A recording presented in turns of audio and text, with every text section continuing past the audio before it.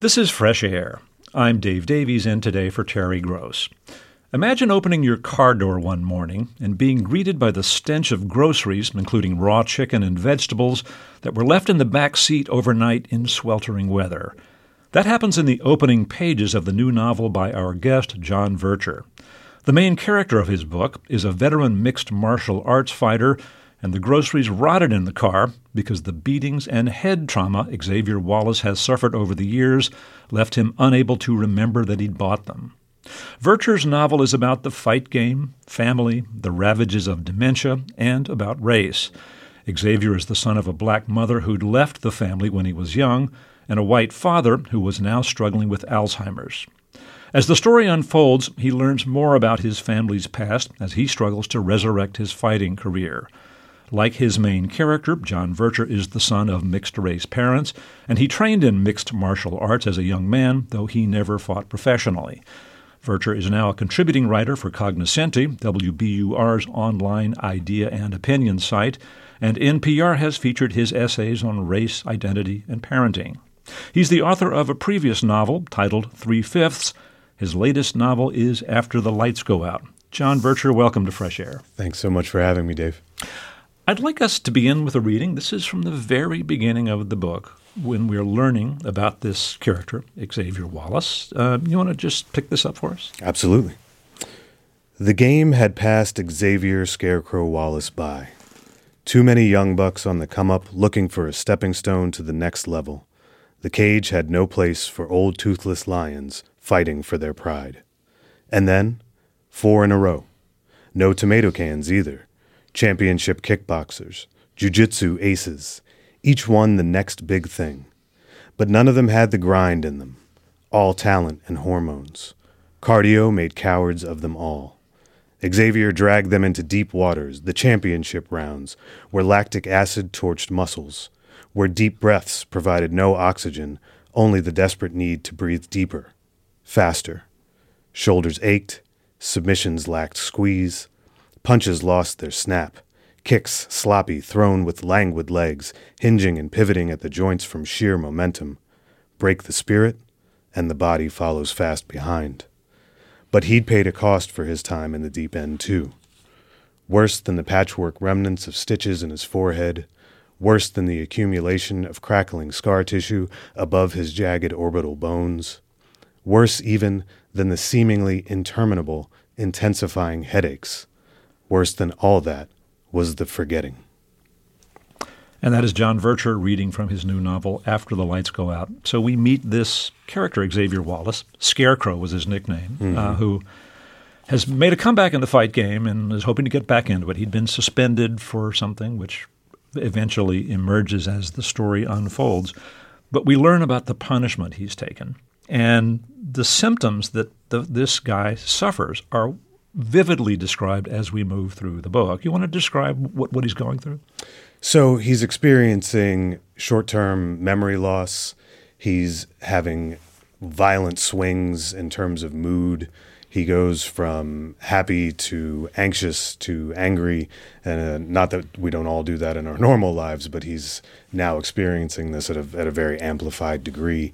And all of this is creating a great deal of uncertainty in him because he would obviously like for these things to not be occurring, but he's got no other options. He's at a point in his life where fighting is all he has left. And he's hearing things. He's got tinnitus, which comes and goes at varying degrees, sometimes to a maddening extent.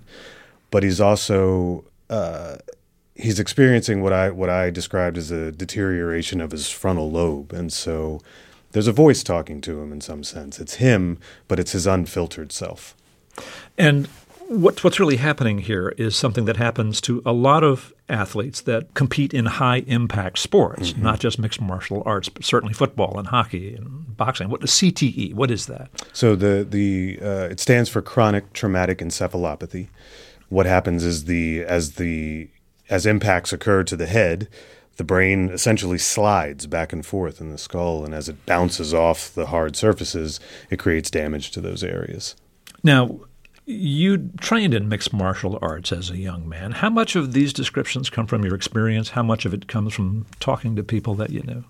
So it's a mixed experience. I always want to make the disclaimer that though I trained, I never really had the same things at stake that the men and women who compete in this sport professionally or even as amateurs hoping to do it professionally.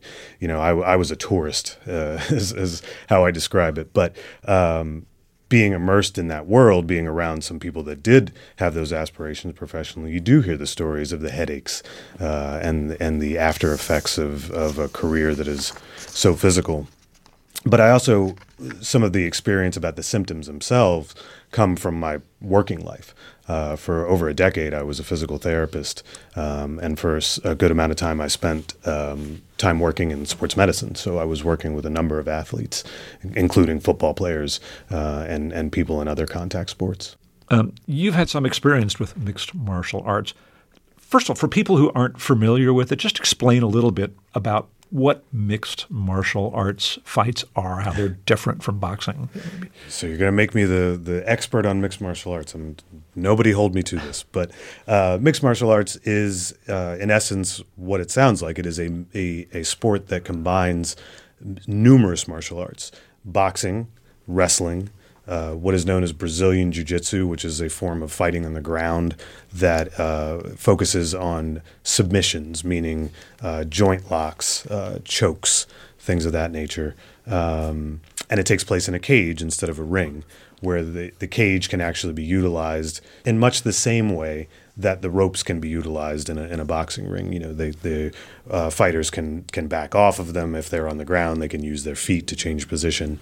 But it is a multidisciplinary sport. Right. And it's boxers wear big, heavy gloves, like 16-ounce gloves maybe or something? 12 ounces, 12-ounce gloves for professional boxers. And mixed martial arts that are much smaller. 4-ounce fingerless gloves. So just enough padding to sometimes keep them from breaking their hands, but the fingers need to be free because Brazilian Jiu-Jitsu incorporates a lot of grips. Now, you say that you were a kind of a tourist in mixed martial arts, but you were serious enough about this to get in the cage at least once. And in fact, on YouTube, I found a grainy video of John Vircher in the cage in a match, which you prevail in pretty quickly. What does it feel like? I have to say, I kind of enjoy boxing, although, it's all kind of barbaric. People beating each other up, but there's some rules to it. If you knock somebody down, he gets to get back up. You know? Mixed martial arts just seems so brutal to me that you can get on somebody and pound them on the face while they're down. Explain the appeal of this to us. It's funny. Someone mentioned that to me not too long ago, and I do push back on that a little bit because particularly there's a section in the novel where I talk about this where because we've applied certain rule sets to some of these sports that somehow they seem less brutal or barbaric. But, when you watch a football game, those gentlemen are experiencing the equivalent of a car crash every down. So I don't think it's any more brutal than any other sport, but I think there is something about the idea that you presented that once it goes to the ground, we're so used to boxing where, a referee intervenes and they're allowed to stand up and they get the standing 8 count. I think it's just something we have to wrap our minds around. The sport, while it's much more mainstream now, is still kind of in its infancy in terms of being mainstream. So that's how I would speak to that point. Right. And there are rules. Absolutely. When you're down, you can't use your elbow to come down on somebody's face. There are correct. a lot of rules like that. Yeah. It's from 9 to 12 is how they describe that. You can't come straight down with an elbow. But elbows are still allowed in certain ways. So, but yes, there is a rule set. And there was a period where there was an argument that in some ways mixed martial arts was safer in terms of brain injury because a fight doesn't always have to end by a knockout, where a submission can occur where someone can tap out and say, I've had enough. But as the years go on, it's still quite clear that head trauma is a significant factor. Well, now that we've established that you've been in the ring, people can find this. You can see this John Vircher, and your friends are yelling for you. What does it feel like? What's the appeal of it? What is the appeal? Well, I can tell you, as far as what it feels like, it is one of the most frightening things I've ever done. But it was also, because of that, it was one of the most challenging. And I think because I was able to be afraid and still do it, it did many things for me personally. It was an accomplishment I never thought I would be able to do. I was never much of an athlete growing up, so to compete in an endeavor like that and to succeed, and even if I had lost, to be there supported by friends and family, to hear them screaming your name is a rush like no other.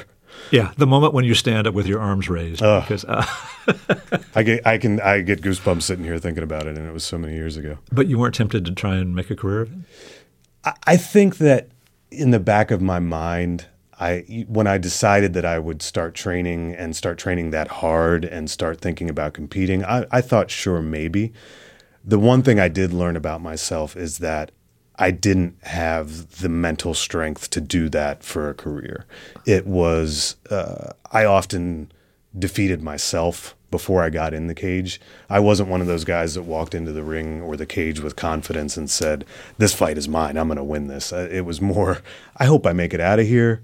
And if I lose, I didn't expect to win. So what do you make of that? Was that because you weren't as experienced or well-trained, or you didn't have the fire?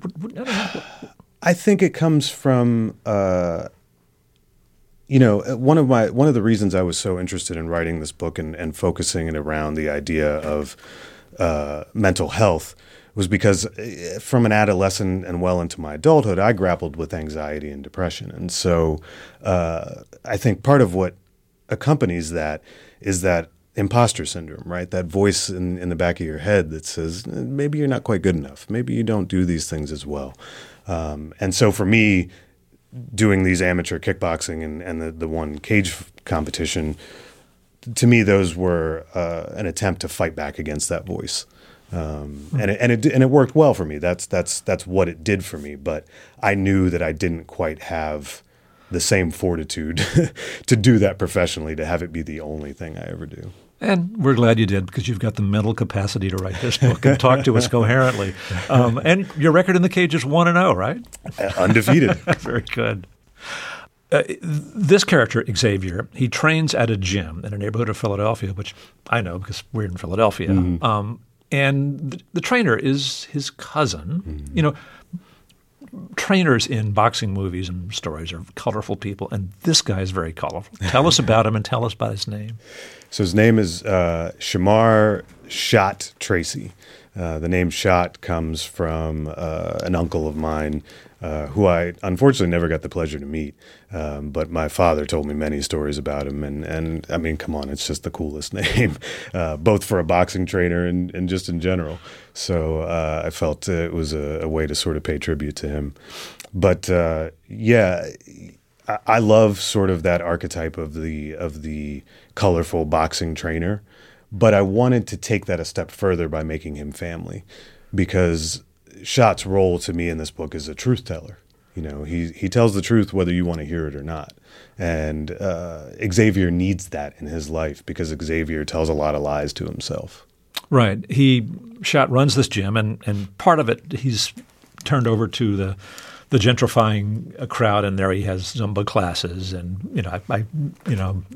cycling things and all that. Mm-hmm. But he's got a real old classic ring where he trains people on the heavy bag and all of that. Mm-hmm. And he's given Xavier, our main character, a job there because Xavier was suspended for a year. And I want you to read a little bit. I want people to get a sense of some of the dialogue that you write here, because I find it so riveting. You want to just set this scene up for this is a heart-to-heart between Shot, the cousin and trainer, and our main character, Xavier. Yeah, so Xavier has come to the gym after discovering a dog in his car that he had forgotten that he had adopted. And as he's explaining to Shot why he's showing up to his gym with this sort of haggard-looking poor pit bull, he's revealing to Shot the struggles that he's been going through with his CTE. He's been keeping them secret as best he can. And so, to some extent, I think Xavier came to Shot looking for pity. And again, Shot in his role as truth teller is not willing to give him that. So I'll read from that point. And tell us who speaks first. Shad is speaking first to Xavier. Excuses is all you got lately, cousin. Xavier sucked his teeth and looked off to the side. Man, go ahead. No, you go ahead. Rolling up in here late like it's your name on the front of this building. Like you don't owe me for giving you this job in the first place. Soon as you got comfortable, you just start coming and going when you please. But you family and I ain't said nothing. Now today, not only is you late again, but you strolling here with some broke down dog like this is one of them restaurants down the street with a water bowl out front. And you got the nerve to come in here and ask me what you should do? Negro, please. Man, what is your problem? Right now, my problem is you. Coming in here whining because you got some headaches and forgetting stuff. Whining? Did I mumble? Whining. Acting like you don't know this, as he tapped at his temple, is part of the game. You don't want to fight? Don't fight.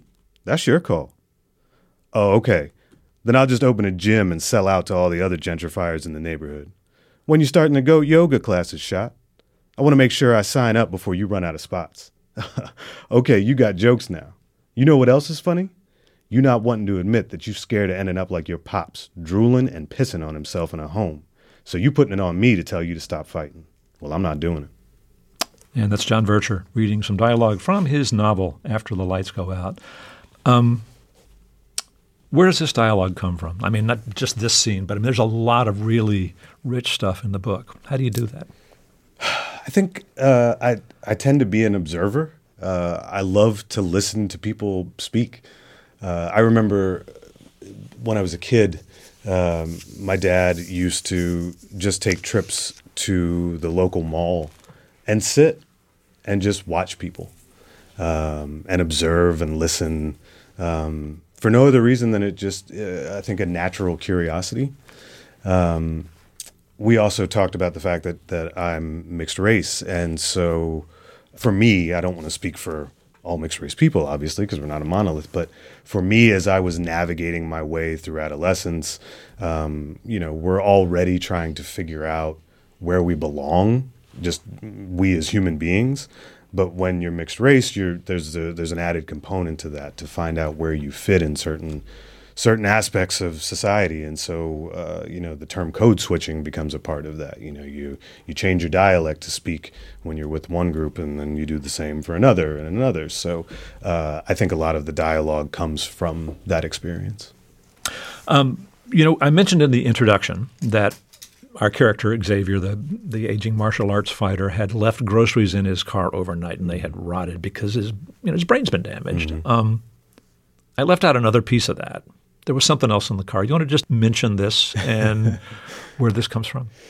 Yeah, so he finds a dog in the back of his car that he rescued as he was visiting his father at the nursing home. As happens at some nursing homes, sometimes rescue centers, adoption centers will bring dogs for the residents to spend some time with. And he did so because he was worried about being alone. But because of the trauma to his brain, he forgot the dog was in his car. And I did that not in order to manipulate emotions, because I know how, as a dog owner myself, I know how emotional we can get about dogs and about harm coming to them. But I felt it was a poignant and striking way to emphasize how bad things had gotten for him. Right. And I will just reassure the audience that the dog is okay. Does not die, but it was a rough night for the dog, and he urinated and defecated in the car, and then but it was the other interesting thing about that is that he was formerly a fighting dog, right? An aging fighter like Xavier. Yeah, that's the allegory there was very intentional. It's even to the point where the dog had not eaten for a great deal of time when it was found by the rescue. And there's a parallel there in the sort of intense weight cutting that takes place in mixed martial arts in order to make a weight class for a fight. Let me reintroduce you. We are speaking with John Vercher. His new novel is After the Lights Go Out. He'll be back to talk more after this short break. I'm Dave Davies, and this is Fresh Air. This is Fresh Air, and we're speaking with writer John Vircher. His new novel tells the story of a veteran mixed martial arts fighter struggling to revive his career while dealing with personal and family issues that involve racial identity and the effects of dementia. Vircher's book is After the Lights Go Out. A lot of this story is about race, and one way we learn about it is about Xavier's father. Mm-hmm. Tell us about him, Sam. So Sam was a coach as well as a father for Xavier, and as such, he had a bond with his son that he didn't quite have with his mother. However, as Sam is in the throes of his late-stage Alzheimer's, some of the filters that he may have had in place while married to Xavier's black mother are beginning to fall away in quite dramatic ways. And because Xavier's mother left his family when Xavier was a teenager, Xavier carries a lot of resentment for her. But he's discovering through the fog of his brain trauma that his memories about his mother and why she left, and actually the memories about his father, may not be quite so accurate. Right. So he goes to the nursing home, and his father is angry. He's talking about you people, mm-hmm. referring to some of the people who care for him. And then we meet this woman, Mrs. Thomas, who's an administrator at the home, who I bet is like a lot of people you knew in your work as a physical mm-hmm. therapist. Absolutely. Tell us what she tells Xavier about what his father's been doing. Mrs. Thomas, she's one of my favorite characters as well. I know that sounds weird to say that as a writer, but she's also a truth teller. She tells Xavier exactly what is happening, is that Sam is using horrific racist language to many of her staff and has become even physically violent at some points in the throes of his dementia. And Xavier refuses to believe it until he gets to see it for himself. Right. Since race relations and racial identity are so much a part of this book, it was also part of your book, a big theme in your first novel, mm-hmm. 3/5. Tell us a little bit about your own background and kind of where you live, what kind of neighborhood you had, what your parents were like. So my father's black, my mother's white. I grew up and growing up mixed race. While I think there were some great benefits to it, there were also some challenges to it. Before navigating those spaces as an adolescent and then even as an adult, I found that as I got older as an adult, I was doing more exploring and interrogating identity. One of the things that was interesting for me is that while my father continues to wear this very big, proud, natural afro, my hair was not like my father's. My hair was wavy, but much more straight. So I had a lot of those, well, what are you anyway questions. And when you get that question asked of you often enough, you start to ask that question of yourself. And like kids at school would ask you kids that? At school, adults, people were very comfortable asking that question. It wasn't until I lost my hair and started shaving it myself that both external perceptions of what I was changed, and that started to shape sort of my internal perceptions. So both 3/5 and After the Lights Go Out are not about answering anything about race. They're asking questions and interrogating, selfishly for me, but hopefully also for people who are like me that may have those same questions. Right, and I think a lot of people who ask those questions and might want to think a little more deeply about it. How would you answer the question when it was asked you? What are you? Well, at first, when I was young enough not to really understand the depth of that question, I would tell them. I would say my father's black, my mother's white. I got to a point where when I understood sort of the layers to that question, I would say I was a human being. It's not about what I am, it's who I am. Your main character, Xavier, he's trying to revive his fight career. His mom, who was black, had left the family years before in circumstances that he kind of resented her for, but that changes as the novel progresses. And his dad is in a nursing home mm-hmm. Where he's begun to show evidence of very racist thoughts.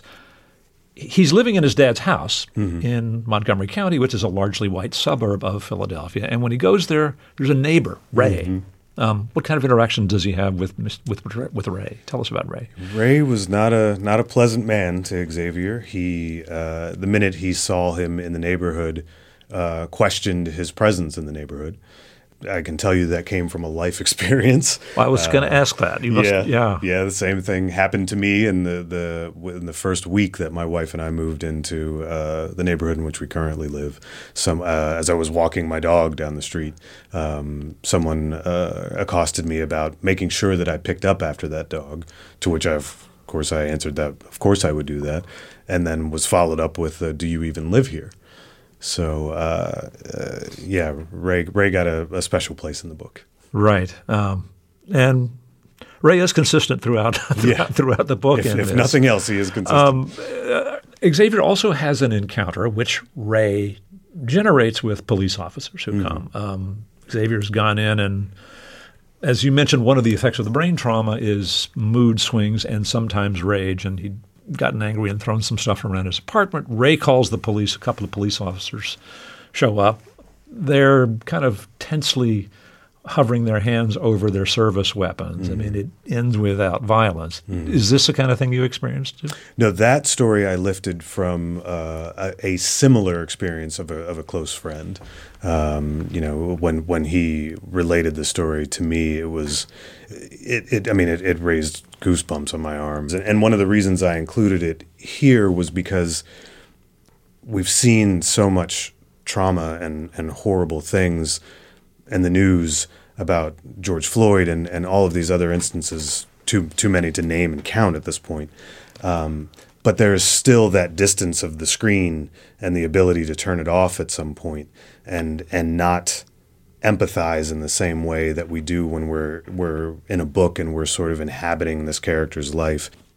Let me reintroduce you again. We are speaking with John Vercher. His new novel is After the Lights Go Out. We'll continue our conversation after this short break. This is Fresh Air.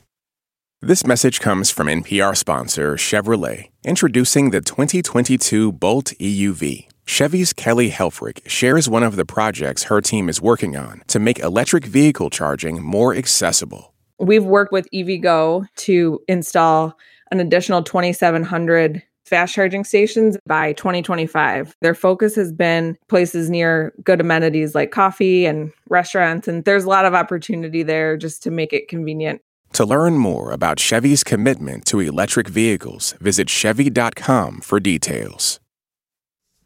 You know, it's interesting that Xavier's trainer is his cousin, who goes by the nickname Shot. And as their dialogue and their conversations develop in the book, we learn that Shot tells him that when he was a youngster, when Xavier was a youngster, that Shot would kind of have to help him out because he would get picked on because Xavier was from a mixed race family, was lighter skinned. And so, you know, some people would pick on him because they thought he wasn't really black or black enough or tough enough or whatever.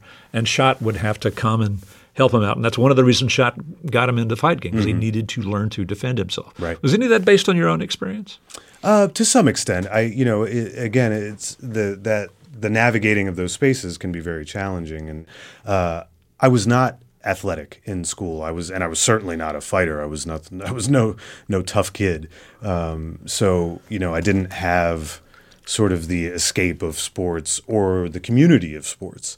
You know, I found community in different ways through friends that were fans of comic books or friends that were fans of books or video games or that kind of thing. So it was there was a part of me that wished I had that safety net kind of being in those, of being someone who could be more physical or felt like someone that could protect themselves. And so it was in high school where I first got into Taekwondo and really got into martial arts and things like that. But it's still sort of, even though there were other people there, it's still a very individual sport. So it didn't quite have that same sense of community.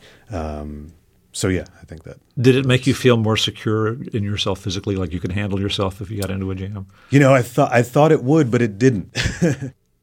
I'm not sure how much you want to say about the mysterious missing black mother in this story. I mean, she does emerge, and we learn a lot more about it. But I think it's fair to say one of the things we learn is that the racism in Xavier's father, which he exhibits now in an unfiltered way in a nursing home where he yells at the black staff there, that it didn't just emerge then. It had been there all along, and it had showed up in some way or another in the marriage. And I feel like this is in some ways kind of the heart of the story, isn't it? Yeah, I've talked to many people about the idea that though I have this great love for mixed martial arts, it really was a bridge to tell another story. This parallel story about dementia in someone younger, dementia in someone older, and the things that get revealed through that.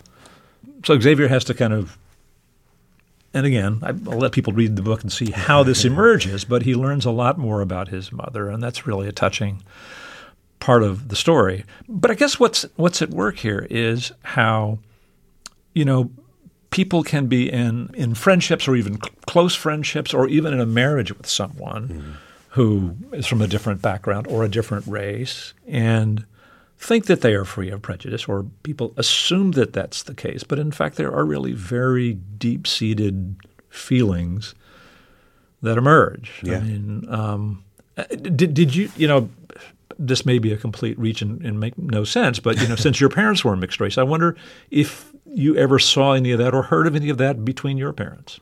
Not to the extent that we see here. And again, I think this is for me, a novel of interrogation.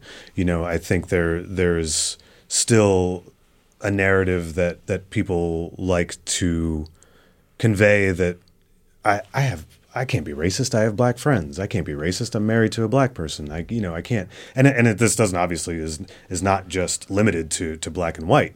But there are people that will still continue to say things like that. And I wanted to push at that theory and question the truth behind that idea, while at the same time trying not to wag a finger about it and say, that I have the definitive answers about that, if that makes sense. Right. I mean, it's there in our human relationships. And, the thing that's a little hard is that, and in fact, Xavier expresses this when the people at the nursing home tell him that his father has been doing and saying racist things about the staff. Mm-hmm. He says, "Are you kidding? Look at me." Mm-hmm. You think that my guy was a closet racist, and it comes out now that the filter is off. And I think it's probably a little hard for us to think, wow, you could have married a black woman and still had these really violently racist beliefs. Right. Did you have someone in mind for creating Sam? Or? Well, stories. Not one person, no, but multiple stories of. There's a large percentage of black women that work in the skilled nursing setting, and I've heard story upon story of these women taking care of white patients and residents who are arguably in the most vulnerable state of their lives, and in need of this significant care, and yet hurling the most vile and venomous things to these people that are to these women that are caring for them, trying to preserve their dignity, while they seem to have no respect for their dignity, we don't talk about it. Those women are unsung heroes, and having worked in the healthcare profession, I felt a responsibility to highlight that story and make that known. There are some short chapters in the book, which are written in boldface type, where there's another voice speaking to Xavier about his circumstance in ways that are kind of taunting him, kind of pointing out truths or at least beliefs that he doesn't want to face. Who is this? What's happening here? Well, it's Xavier. One of the hallmarks of that type of brain trauma is there is some deterioration of inhibition, right? The filters that we set up ourselves, whether it be the frontal lobe or whatever part of the brain. And to me, when we've heard some of these awful stories about athletes who have either harmed themselves or taken the ultimate step of taking their own lives, I had to wonder about what must have been going on in their minds before those things happened. And it made sense to me to imagine that there must have been something that almost felt like a disembodied voice that was still them, that was telling them these things that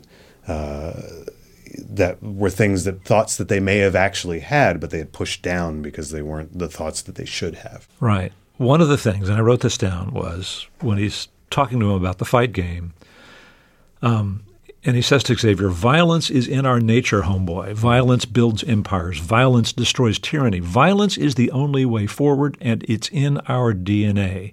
It's damn sure in yours." He further says that that's why people love this sport, because we're all kind of animals at root. Is that the rage that comes from brain trauma? Or is that, I don't know, is that something that makes sense to you in some primal way? It's again one of those things I was interrogating because, and again, that voice is not just referring, as that passage goes on, it's not just referring to mixed martial arts. It's referring to all the sports we watch. I mean, even NASCAR. I mean, when do people cheer the loudest, or when are people on their feet? It's when they see these horrific crashes. So it's not that I have this answer that this is why we watch those things, but I find myself as someone who worked in sports medicine, I have a love-hate relationship with a lot of sports that I watch. I love the skill and the artistry and the discipline that it takes to become a professional athlete. But for some of the sports I enjoy, I also know I see and I know the cost. And so that voice and that passage in particular is kind of me interrogating, well, if I know how bad it is for them, why do I still watch it and why do I still enjoy it? So that really is what that's about. It's questioning both for myself and maybe raising the question for others about why we have this enjoyment for these sports that break people down.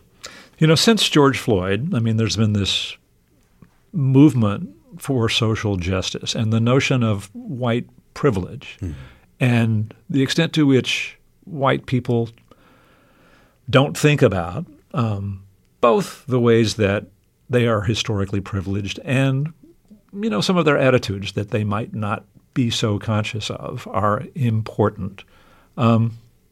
This obviously connects to some of the ideas in your books. Again, my whole goal in writing about these topics is to generate conversation, because I think conversations are what we're not having enough of. I think when we decide that we have the answers is when conversation gets stopped. Selfishly, I write for me first. These questions and conversations are, again, self-interrogation for me. But I know that I'm not the only one that has these questions. And so it's my hope that by writing to these subjects, that others consider these ideas and questions, and maybe we have a talk about them. Well, John Vircher, thanks so much for speaking with us. Thanks so much for having me. This is great. John Vircher's new novel is After the Lights Go Out. Coming up, critic Nick Quah looks at 3 podcasts that take the approach and techniques of reality TV into the audio world. This is Fresh Air. There's no denying that reality television is widely popular and culturally influential, and when it comes to podcasts, that influence is increasingly taking the form of imitation. Podcast critic Nick Quah looks at the trend of podcasts trying to import the appeal of reality TV. Here's Nick. It's not radical to say that reality television sits at the heart of American culture these days. This doesn't bother me as much as some others. It is what it is. Personally, I'm a huge consumer of reality television, and on my loftier days, I'd even argue that Bravo's Below Deck constitutes high art. Of course, the word reality in reality television is a misnomer. Any realer, and it would be documentary. Instead, what the genre supplies is reality as a manufactured theme park. People placed in situations designed to extract heightened emotions from everyone involved. You get conflict, drama, and some semblance of a narrative arc, however contrived. And if you're really lucky, you'll also get the sublime, a funhouse window into the primordial human experience. The podcast world is abundant with shows about reality television. Most take the form of episode recaps and industry news. My favorite is Juliette Littman's Bachelor Party. Squint hard enough, though, And you'd also notice a mini trend of podcasts trying to capitalize on reality television's popularity more directly by emulating the genre's conceits, mechanics, and style. Among them is a podcast from earlier this year called This Is Dating, which tries to adapt the reality dating show. The series is created by Magnificent Noise, the studio behind the star psychotherapist Esther Perel's array of popular therapy session podcasts, which are themselves inspired by reality television. This Is Dating, part social guide and part controlled experiment, is constructed around virtual blind dates that are arranged, produced, and mediated by producers and a dating coach. Hey. Hello. Hey, how's it going? It is going. Nice to meet you, Eric. Nice to meet you too. All right, if it's been a while since you've been on a first date, I'll let you in on something. A lot of them are just like this. Really awkward. They're completely focused on the small talk. They're sitting in the shallow end of the conversational pool. There's questions like, what do you do? Where do you live? How many siblings do you have? People never really get to know each other. They're just exchanging information. So to kind of push them a little deeper into the pool, we've decided to play fairy godmothers to their date. More recently, a new podcast called Being Trans presents a more explicit relationship with its reality TV inspirations. This Fly on the Wall series follows a group of trans individuals as they go about their lives in Los Angeles. Reality TV fans will recognize the use of genre tropes, confessionals, concocted social situations, bouncy background music. And many listeners will respond well to the show's ambitions of normalizing the trans experience. But Being Trans ultimately feels like a rough draft, even as it yields occasional moments of real human drama. Like this one, where Cy Clark Chan, a non-binary legal assistant, discovers on tape that their partner thinks of himself as straight. First of all, how do you identify? I'm straight.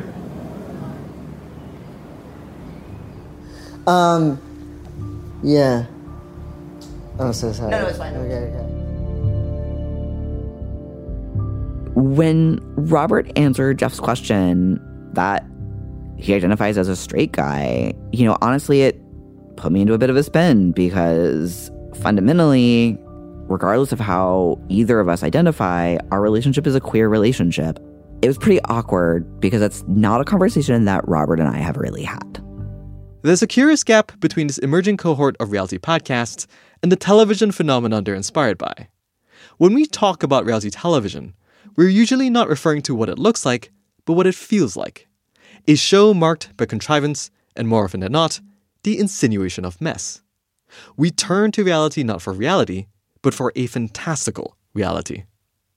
That spirit isn't quite present in these podcasts, where the focus is still very much on realism. As a result, it's hard not to come away with the feeling that these are sweet-natured documentaries trying to pass themselves off as something sexier. This month, we'll see the release of Welcome to Provincetown, a podcast that follows Mitra Kaboli, a documentarian, as she shadows a group of individuals over a summer in Provincetown, the seaside haven for the queer community. Before I'd even arrived in P-Town, I'd heard of Kaya. People were saying that she was going to be the it girl of the summer. I remember thinking, what does it mean to be the it girl? One girl? She's gorgeous. She just puts a lot of effort in, and you can see it. People can see it. People like her. She has the charisma. Well, Kaya is a phenomenon that, blasted into town a couple of years ago. And, she appears at just the right moment. Have you seen her perform on Tuesday nights at the club? I met when she first got here. She was good, but she's really perfected her craft and her voice. After living and working in town for nearly a decade, this summer, she's getting her break. It's a naturalistic, contemplative work, one that has more in common with verite-style audio series like Radio Diaries than, say, MTV's Real World. However, that doesn't stop Welcome to Provincetown's distributor from marketing the show as reality television inspired.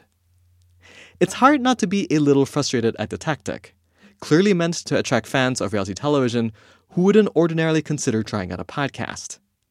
But these shows aren't likely served well by the mismatch in association. Let documentaries be documentaries. There's nothing wrong with that. And when the time finally comes for podcasting to actually get its own Real Housewives, let the mess be mess. Nick Qua is podcast critic for New York Magazine and Vulture. He reviewed the podcasts This Is Dating, Being Trans, and Welcome to Provincetown. On tomorrow's show, a parable about partisanship. We talk with Matt Johnson. After writing several novels about race in America, he's written a satirical novel set in the future on a moon of Jupiter in an artificial ecosystem designed to replicate life on Earth. It's also copied some of the worst aspects of America's class system and politics. I hope you can join us. Fresh Air's executive producer is Danny Miller. Our technical director and engineer is Audrey Bentham. We had additional engineering help from Al Banks. Our interviews and reviews are produced and edited by Amy Sallet, Phyllis Myers, Sam Brigger, Lauren Krenzel, Heidi Saman, Teresa Madden, Anne-Marie Baldonado, Thea Challoner, Seth Kelly, Joel Wolfram, and Susan Nyakundi. Our digital media producer is Molly C.V. Nesper. Roberta Shorrock directs the show. For Terry Gross, I'm Dave Davies.